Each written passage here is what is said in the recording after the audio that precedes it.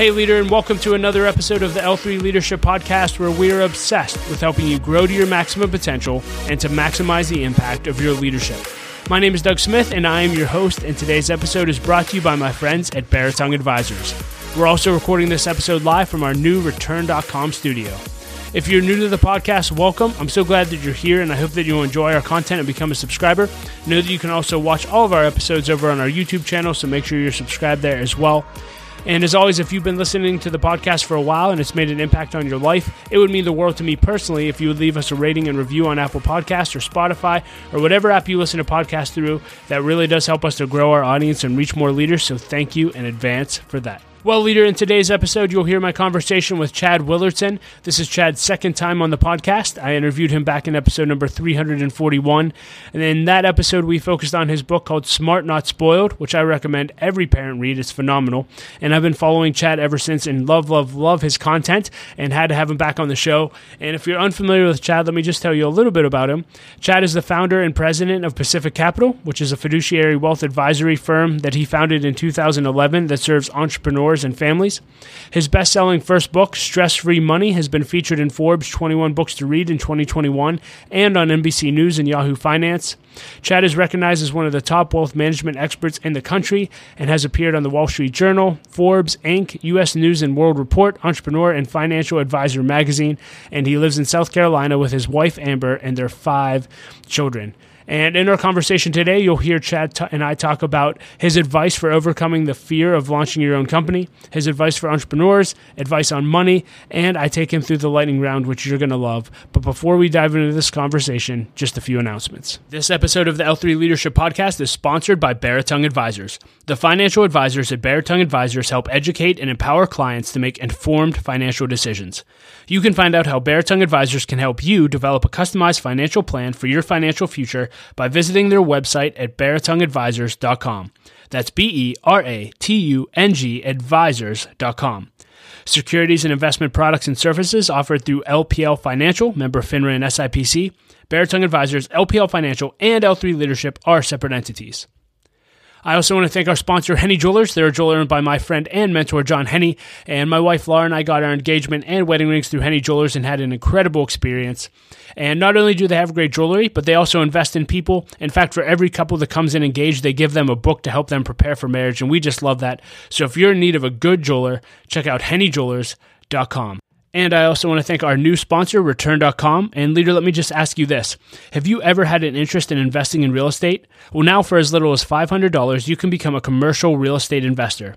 Just visit Return.com to learn more. That's REITURN.com. Investing involves risk. Please consult the Return Offering Circular if you're interested in investing. And with all that being said, let's dive right in. Here's my conversation with Chad Willardson. Chad Willardson, welcome back to the podcast. I'm so excited. I'm just processing out loud now, but I think you are my favorite LinkedIn follow. Oh, that's nice. Thank you. Yeah, thank you for the consistent content there. A lot I want to cover today, and I want to just start talking about your entrepreneurial leap. I think it was in 2008, you made a jump from a career where you were literally making, I believe, $1 million a year to start your own thing. Can you talk about that process and what you specifically learned about overcoming fear through that? Yeah, 2008 was a crazy year in the stock market and the economy. The recession was real. And I was working at Merrill Lynch, one of the big Wall Street banks, and we were being told that everything was fine, though the stock was dropping a lot. Very similar to the Silicon Valley Bank situation, where you have probably internal management saying everything's fine while the stock is dropping, and people who work there are very concerned.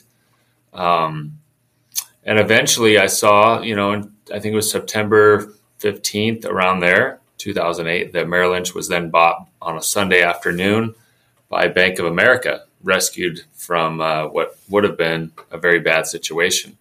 I actually didn't leave in 2008, but that's when all the changes started. I left in 2011, and so I hung around for a couple years to see what the changes would look like.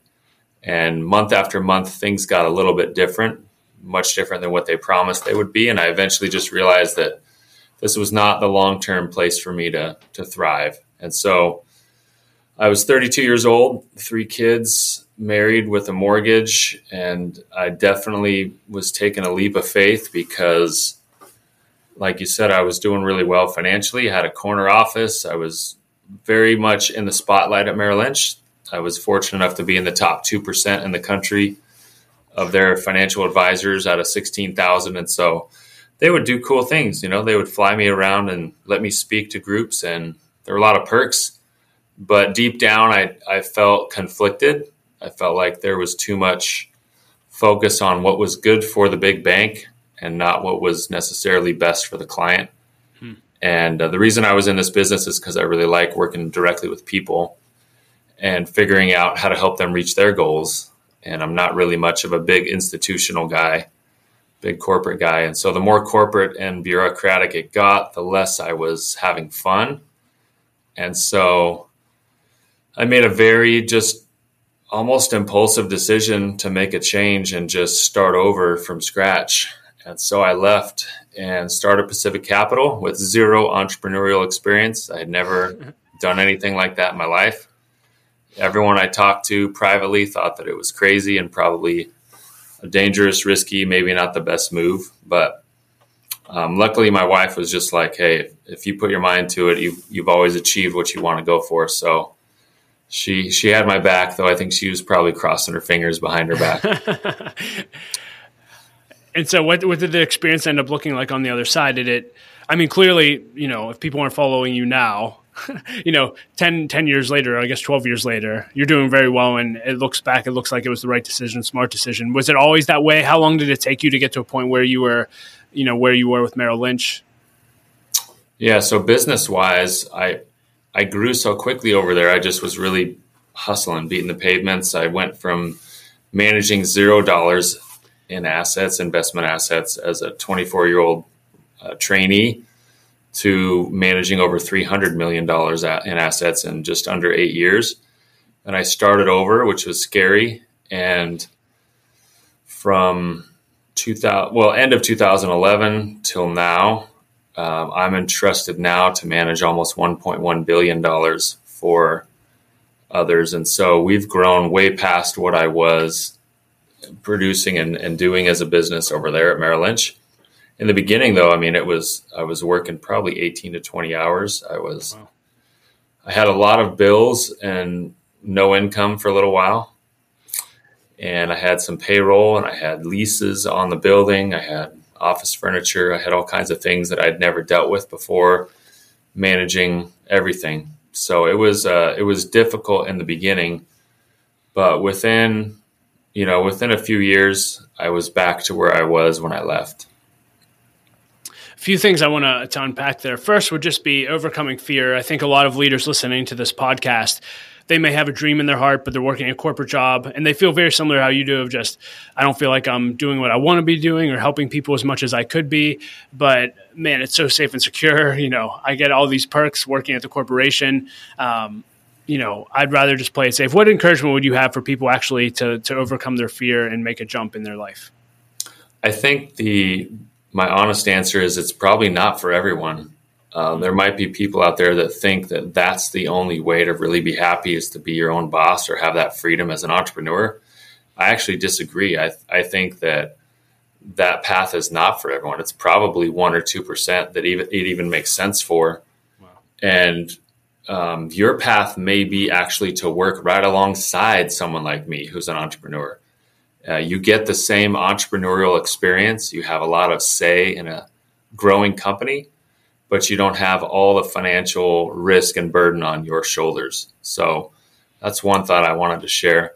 I think that you really got to look deep in what you want to do in the next 5 to 10 years. And are you already working at the company that you can see yourself working for in 5 to 10 years? And if not, certainly talk to the people in leadership there and see what their plans are for you and see where you fit in. But regardless of whether you own your own business or not, I believe that you should be working to maximize your own talents and gifts and doing something that you really have fun doing, that you could spend all night and weekend doing and it wouldn't bother you. I think that's a litmus test for, am I doing what I really am meant to be doing?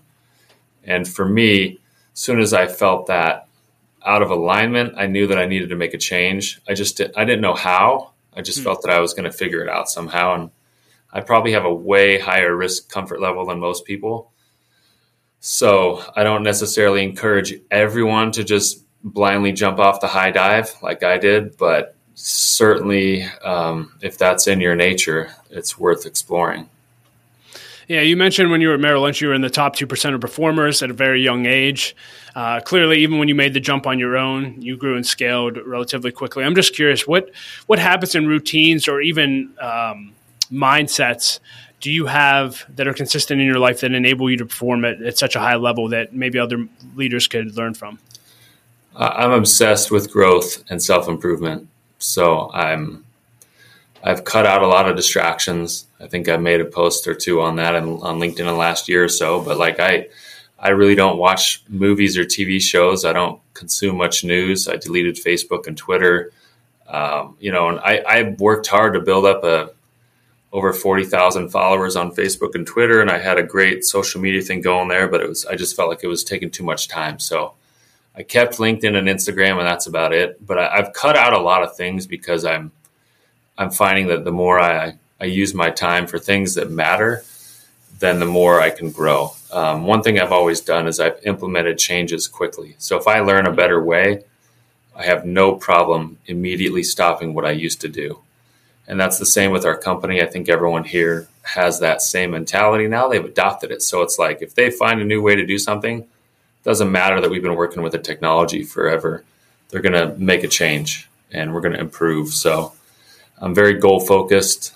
I'm very much into daily goals, weekly goals, monthly goals, and even 10-year goals. So I believe that if you don't have a target to aim for, then you're not going to hit anything. So those are the driven, I guess, foundational principles inside me that have kept me growing, despite being at a place where I could definitely relax and not do much. That's just not in my nature. Yeah. I know in your personal growth journey, one organization that's made a huge impact on your life is Strategic Coach with Dan Sullivan. I'm not in the program, but I love every single piece of content that comes out of there. I'm just curious, can you talk about Strategic Coach and its impact on your life and leadership? Yeah, Strategic Coach has completely changed my life. Business-wise, personal life, everything. I think I've referred over 60 people to Strategic Coach in the last couple of years. Wow. And by the way, if you sign up because you heard Doug's show, please put my name down. Not only will it be good for me, it'll be good for you. I get like at least a $50 Amazon gift card every time. So there we go. Not that makes a difference, but I definitely have a really good relationship with the leadership team over there. So it wouldn't hurt you to put my name down. But they have changed the way I look at team building, at hiring, at new collaborations. I don't believe I would have achieved half of my growth had I not joined Strategic Coach. I give them a lot of credit. Dan Sullivan's a genius. He's been coaching entrepreneurs for 49 years, and he thinks differently. And I've adopted a lot of his mentality. He writes such great content, like you said, but his whole team is incredible. He has many, many professionals on the team that have been with him 20, 25, 30, 35, 40 years. And they strictly work with entrepreneurial companies and their founders. And so any person who owns or runs a business, I highly, highly recommend that they join Strategic Coach. The lowest level is the signature program. It's $10,000 a year. It's a tax write-off. You can work your way up to the higher levels of the program after you've kind of built the foundation there. They have locations all over the U.S. and Toronto, Canada. But it is an absolute no-brainer to implement their coaching in your entrepreneurial career.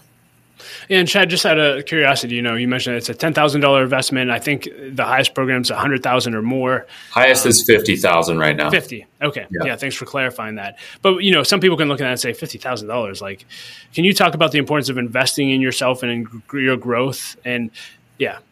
I remember at Merrill Lynch, they used to tell us, I think it was like invest 5 to 10% of your income back into your education and yourself. Wow. And that's pretty reasonable. I personally think you could do more. the more you invest in yourself, the more there is of you to give and grow. And so these are investments, not costs, not expenses. You get a tax benefit if you're a business owner for doing these things. I think it's critical. If you're only listening to your own echo chamber, you're not getting new ideas every year. But if you're challenging yourself and growing and getting certifications and also getting feedback, one of the biggest benefits to Strategic Coach is we get away from the routine and we think about our thinking. And we come back with more clarity and more goals and new opportunities that we wouldn't have otherwise found had we just been stuck in our daily routines back home. And when you go through programs like this, how much of it is the content that is actually transformative versus the relationships that you actually form? I think that's a good question. I don't know. I think it's both. I also think it's the routine of, like I said, of getting away and brainstorming. A lot of it is the forced thinking about your thinking, as Dan says. It is a lot of good content.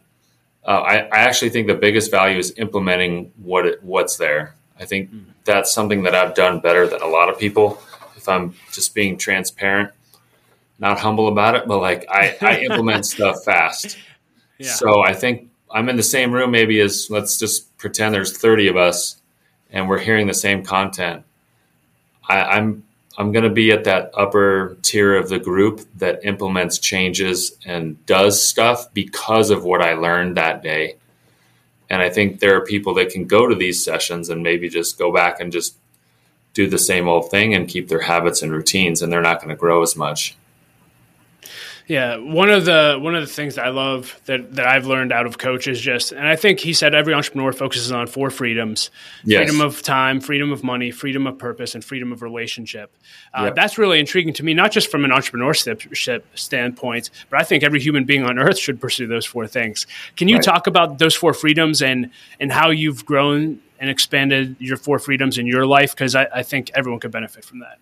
Yeah, I would say the 4 freedoms. So freedom of time that Dan talks about. He talks about just expanding how much free time you have. Like, I think the importance of collaboration and finding other team members to do things that aren't your unique talents. They're not your natural gifts. And so I've hired more people than I would have otherwise hired to do great things. That gives me more freedom to do the few things that I'm good at. So I don't do a lot of things, but I do a few things really well.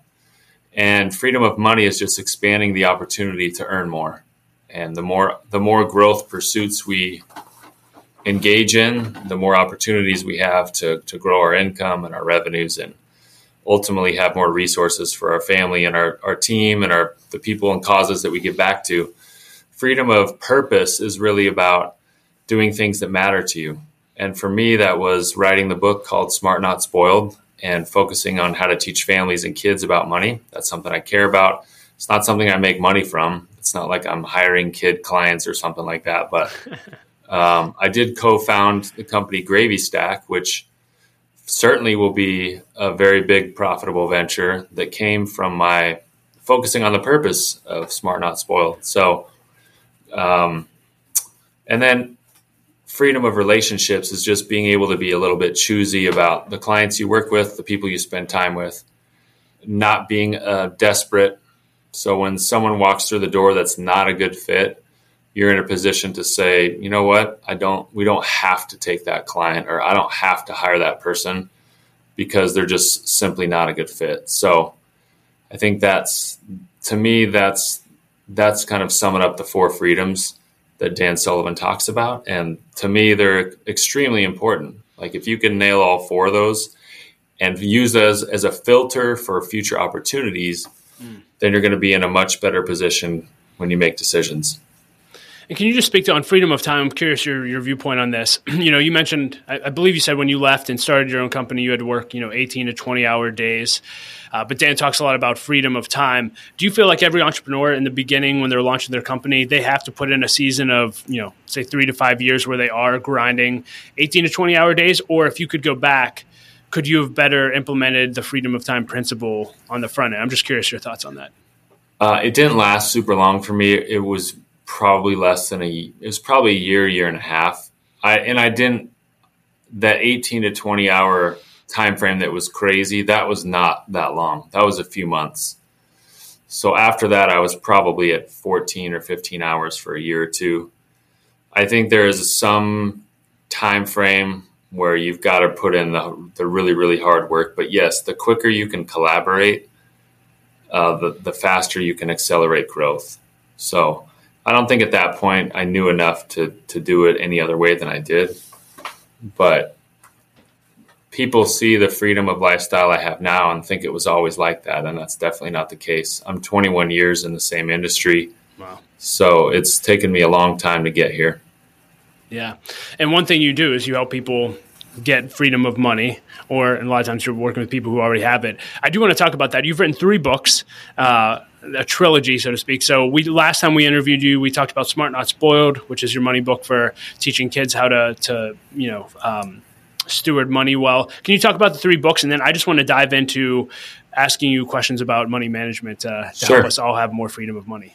Sure. So first book is Stress-Free Money. Overcome these 7 obstacles to find financial freedom. That's applicable really to anyone. It could be a college student, a young family, a wealthy entrepreneur, a retiree. It's really just about the common mindset obstacles that I see people face that block them from achieving true financial freedom. The second book is Smart Not Spoiled. Like you said, the 7 money skills kids must master before leaving the nest. That really gives practical tips to parents, grandparents, teachers, coaches to help train kids to be really smart with money, to be competent and confident before they graduate high school and leave the nest. Third book is Beyond the Money, 7 lifestyle shifts for entrepreneurs eight lifestyle shifts for entrepreneurs with 8 figures or more. This is a very specific niche audience of entrepreneurs who've reached a high level of success, have at least $10 million to invest. Those are our clients. Those are the people that I work for on a day-to-day basis. So being able to give them counsel and guidance in the non-financial areas of their life, that's really what this book was about. Fourth book, I'm almost done writing, comes out in October. It's called Fit for Wealth. It's going to be really the correlation principles between creating optimal physical health and substantial, abundant financial wealth. So kind of tying those two together. So can't wait for that. Yeah. So I'm excited about that. I feel like it's coming together well. 2020 was COVID year, and I decided I was going to do something ridiculous and write 10 books in 10 years. So I'm on pace. This is my 4th book in the year number 4. So that's incredible. I do want to talk about just money. So for those who don't have 10 million and above to invest with you, if you're just talking to, if a 20-something's taking you out to college or someone who just started a family, right, what would you encourage them to do now to get freedom of money in the next 20 years? I would say the most important thing is investing out of every paycheck, investing for growth from every paycheck. I think the challenge we have is we often, maybe people save in their 401k. That's great. That's a good start. Or they save at the end of the year, or they might save or invest their tax refund. But I think the consistent habit of planting investment seeds over time is what's going to produce the most trees, shade, and fruit in the future. And time is your biggest asset and ally when it comes to investing. So the sooner you can start and the more consistent you can be, the more successful you'll be in the long run. So investing for growth as early and as consistent as possible. I recommend people send money weekly into an investment account that's growing. And is that just retirement they should be investing in? Or, would you recommend if they're giving 20% of their income, 10 should go towards retirement and another 10 in just like a growth fund? Like, what would you encourage people just typically? Generally it's hard to give specific advice, right, but I would say generally speaking, you fill up the maximum potential retirement accounts, whatever those amounts are. And when you can invest beyond that dollar amount, you have extra income to put to work.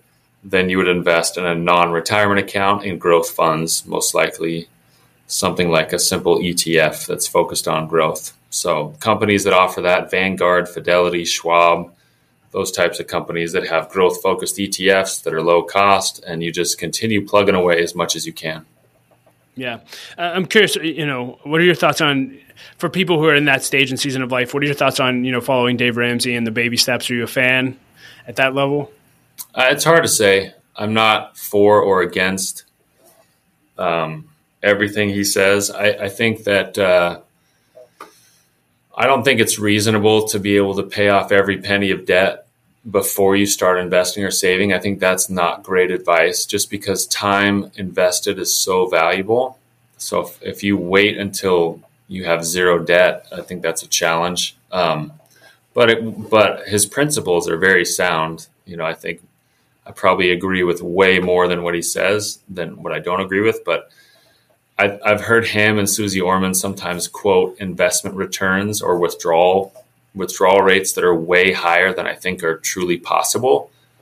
So sometimes it's misleading about, like, if someone has $1 million, you cannot take $100,000 out a year. And I've heard both of them say stuff like you can take out 8% or 10% a year because that's what the market returns. That's not true. You can't take that much out or you're going to run out of money. So as far as debt, though, debt has a purpose if it's used wisely, if it's used for smart investing, if it's used for home purchases and things like that.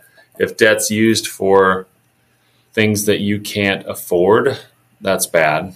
My wife and I don't have credit cards, so I'm a believer in being smart with debt, but I don't think it's reasonable to say you should wait before you invest, pay off everything first and snowball it.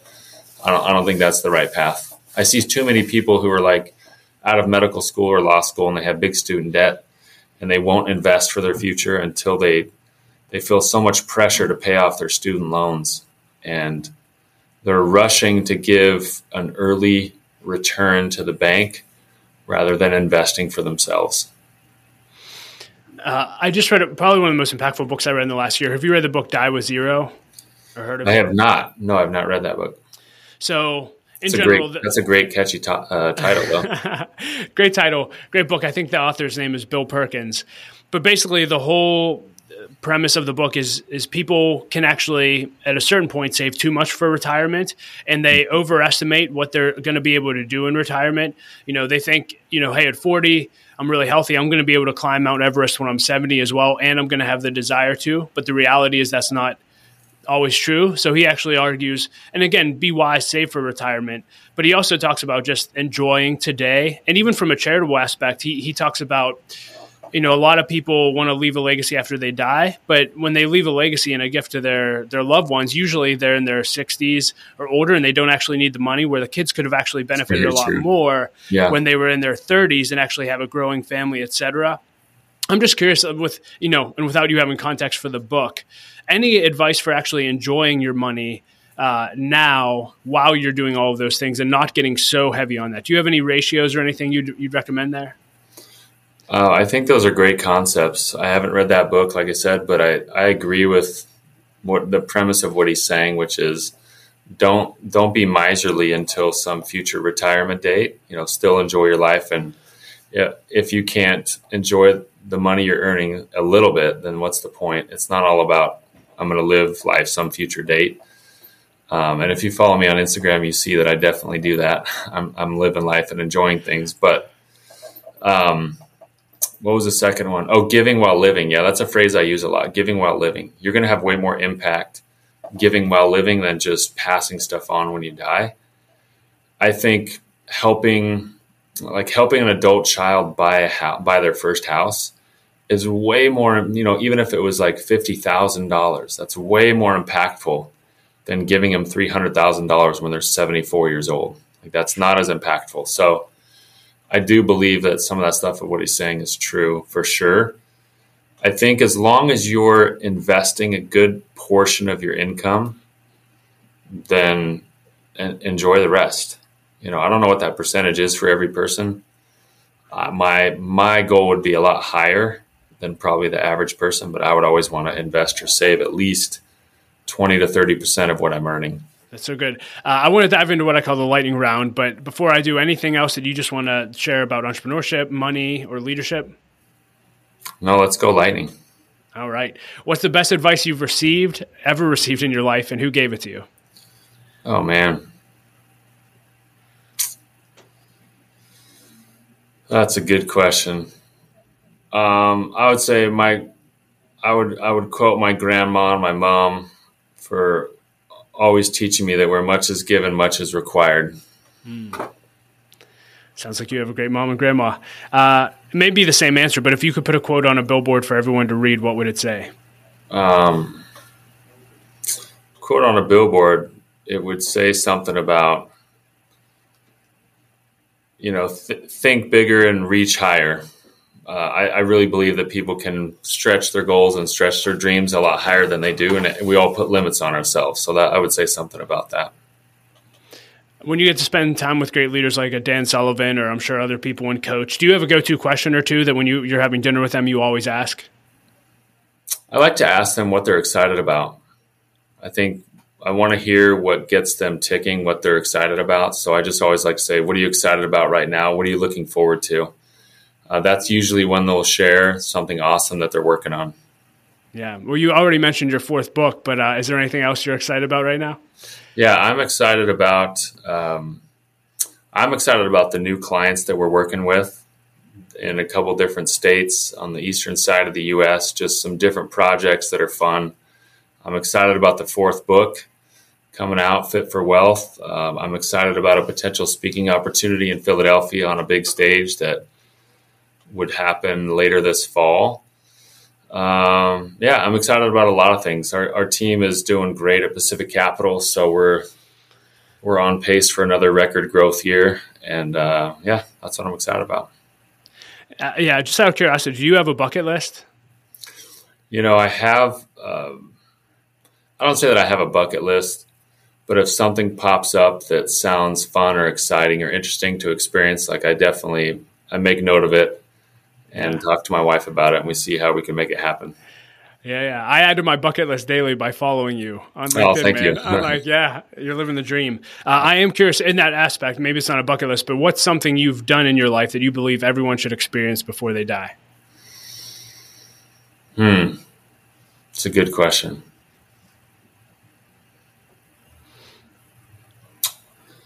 As far as people like to talk about travel and stuff, which is awesome. People always ask me for travel advice, it seems like. I personally love going to the islands, and that's my favorite place to visit. As far as like European places to visit, my favorite country is Switzerland.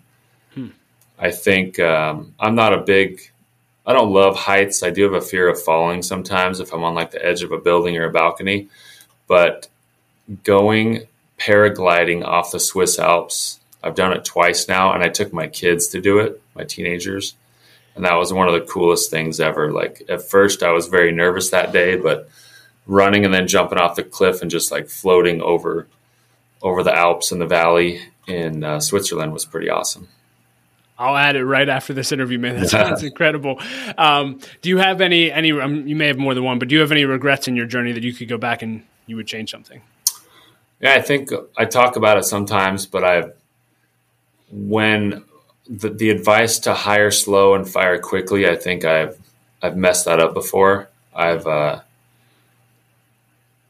think I've ever really hired too quickly, but I have fired too slowly. I had a situation where I had a toxic team member, and it was really bringing everyone down. And I just kept believing that change would happen, and I tried to work on it so long, and I waited too long, and it did cause a lot of collateral damage and did a lot of harm to the team. And as soon as the person was gone, the business grew 85% in the next 15 months. Biggest 15 months in company history. And it's like we were clearly being weighed down by the situation. And as a leader, I just took too long to take care of it. That's so good. It's a very similar question, and maybe it is the same scenario, but you posted the other day of, your wife said, hey, you're always posting all these awesome things. People probably think your life is perfect, but it's not. Do you have another favorite failure in your life that led to a success that you can point to that was a big struggle? I don't even remember what I shared on that, but I know a lot of people like that post. They're like, yes, I like to see Chad's mistakes.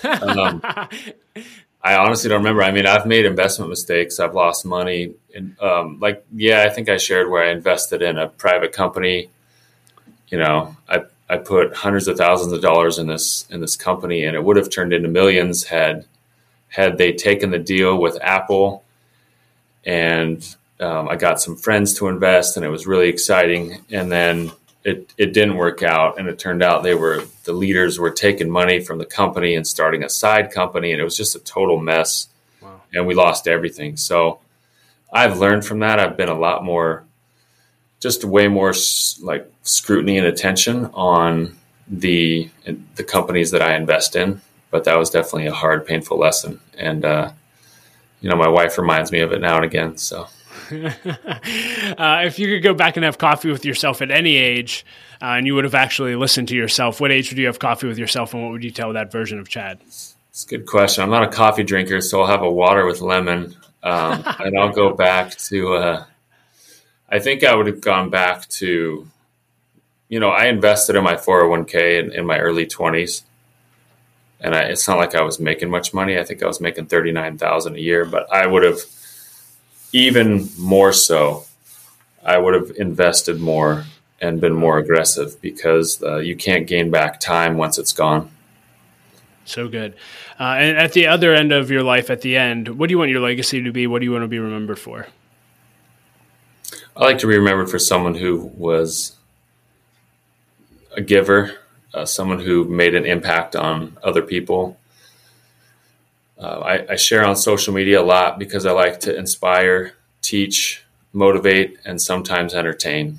And I'm really all about family. So my family is very important to me. I'd like to be remembered as someone who was not, I don't want people to just think of me as someone who was successful and had a lot of money. I want it to be that I was a good people person, took care of people, was a family man, and cared about making a legacy and a lasting impact on others. Wow. So good. 2 minutes left. Yeah, you're a dad of 5. I just became a dad of 4. I don't know if we'll catch up to you, but Congrats. Yeah, thanks, man. Best dad tip. Being engaged and spending one-on-one time and getting interested in what your kids are interested in. I never, ever, ever miss my kids' stuff when I'm in town. I refuse to miss it. I'll miss very important meetings to be at a game or a tournament. I don't sit and watch every practice. I'll drop kids off and go do other things, but I'm there. My kids know that I'm there in the bleachers and they can look at me. So I think just you can do whatever you want to make an impact, but if you don't spend the time, then that impact is not very strong. So it's really all about spending time. So good. Anything else you want to leave our listeners with today? No, I'm thankful to be on here again, and happy to be sharing some of the stuff that I've got going on. Check out gravystack.com as we're launching this year live to the public. Gravy Stack is going to change the way families deal with money with their kids. Is there a set time for that yet, or is it just sometime this year? Sometime soon. Okay. Hopefully in the next couple months. Yeah. Well, looking forward to it. Again, thanks for your daily inspiration. Honored that you would spend 40 minutes with me and our listeners, and hopefully we'll get to do it again, maybe after you write your 4th book. Awesome. Thank you, Doug. Yeah. Hey, leader, thank you so much for listening to my conversation with Chad. I hope that you enjoyed it as much as I did. You can find ways to connect with him and links to everything that we discussed in the show notes at l3leadership.org/366. And hey, leader, I said every episode, but if you want to 10x your growth this year, then you need to either launch or join an L3 Leadership Mastermind Group. Mastermind groups are simply groups of 6 to 12 leaders that meet together on a consistent basis for at least 1 year in order to help each other grow, hold each other accountable, and to do life together. For me personally, mastermind groups have been the greatest source of growth in my life over the last 8 years. So if you're interested in learning more about launching or joining a group, go to l3leadership.org/masterminds or email me at dougsmith@l3leadership.org. And as always, I like to end every episode with a quote, and I'll quote Dr. Henry Cloud today, who said this. He said, "The people who know how to say, 'Sorry, my mistake,' have the best lives, period." So good. Well, leader, I hope you enjoyed the episode. Know that my wife, Laura, and I love you. We believe in you, and I say it every episode, but don't quit. Keep leading. The world desperately needs your leadership. We'll talk to you next episode.